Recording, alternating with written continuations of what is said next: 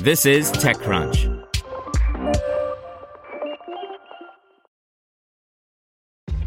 This episode is brought to you by ShipStation.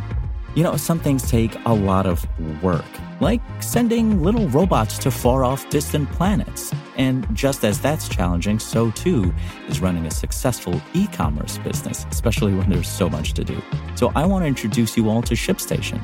Now, I love using ShipStation because of its easy-to-use dashboard, which makes managing orders and printing labels a breeze and super smooth. Oh, and the customer service is just out of this world.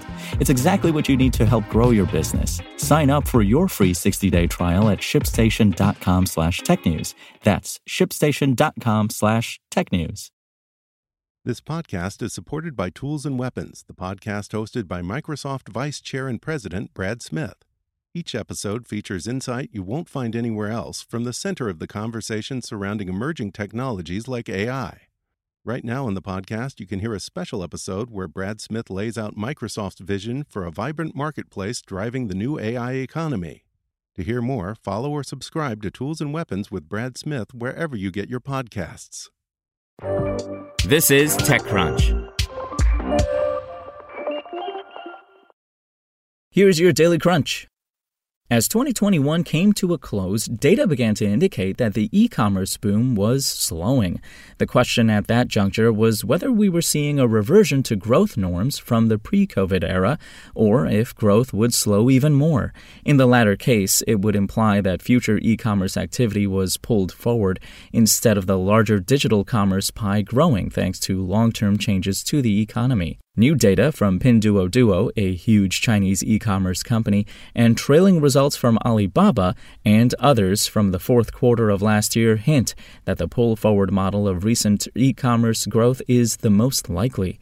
For startups, it's somewhat mixed news, but slowing growth means that it will be harder to grow at prior levels, as outperforming the market segment enough to wow venture capitalists will become more difficult. Up next, the comics world has seemingly been waiting for a digital revolution since the birth of the internet.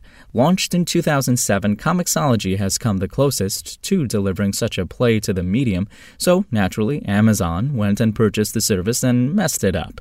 Its most recent offering left subscribers in the lurch, finally leading the brand to admit that the integration process has been far from seamless, and promising to respond to user feedback. It is, indeed, not dissimilar from the blowback Kickstarter received following its big blockchain announcement late last year.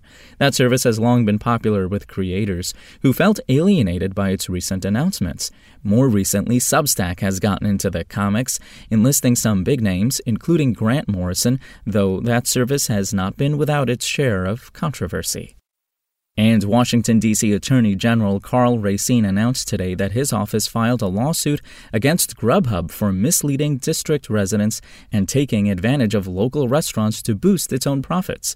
The lawsuit alleges that Grubhub violated D.C.'s Consumer Protection Procedures Act, CPPA, in 8 different ways, which mostly center on false advertising.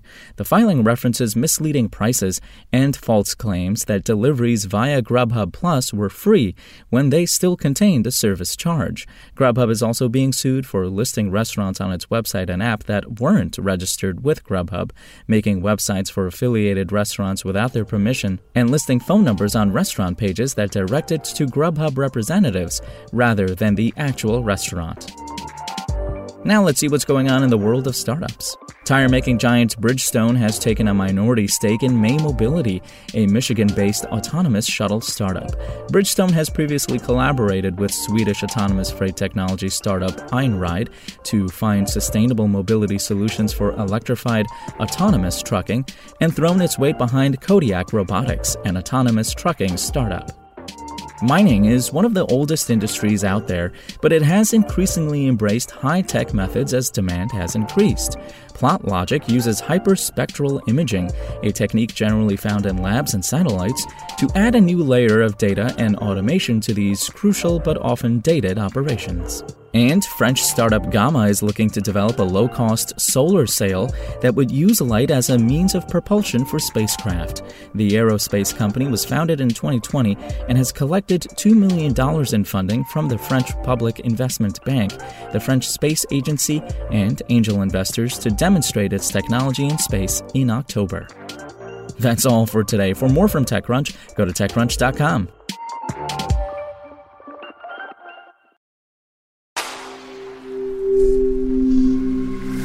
SpokenLayer. To hear everything you need to know about the week's top stories in tech from the people who wrote them, check out the TechCrunch podcast, hosted by me, TechCrunch managing editor Darrell Etherington. Each week we go in-depth on 2 or 3 of the week's top stories from in and around the startup ecosystem, and I'll be joined by the TechCrunch experts who covered them. They tell us why the news is so important and what they think matters most to you, our listeners, whether you're just interested in tech or that's where you make your living. New episodes drop every Saturday morning, so be sure to subscribe to the TechCrunch podcast wherever you listen to podcasts.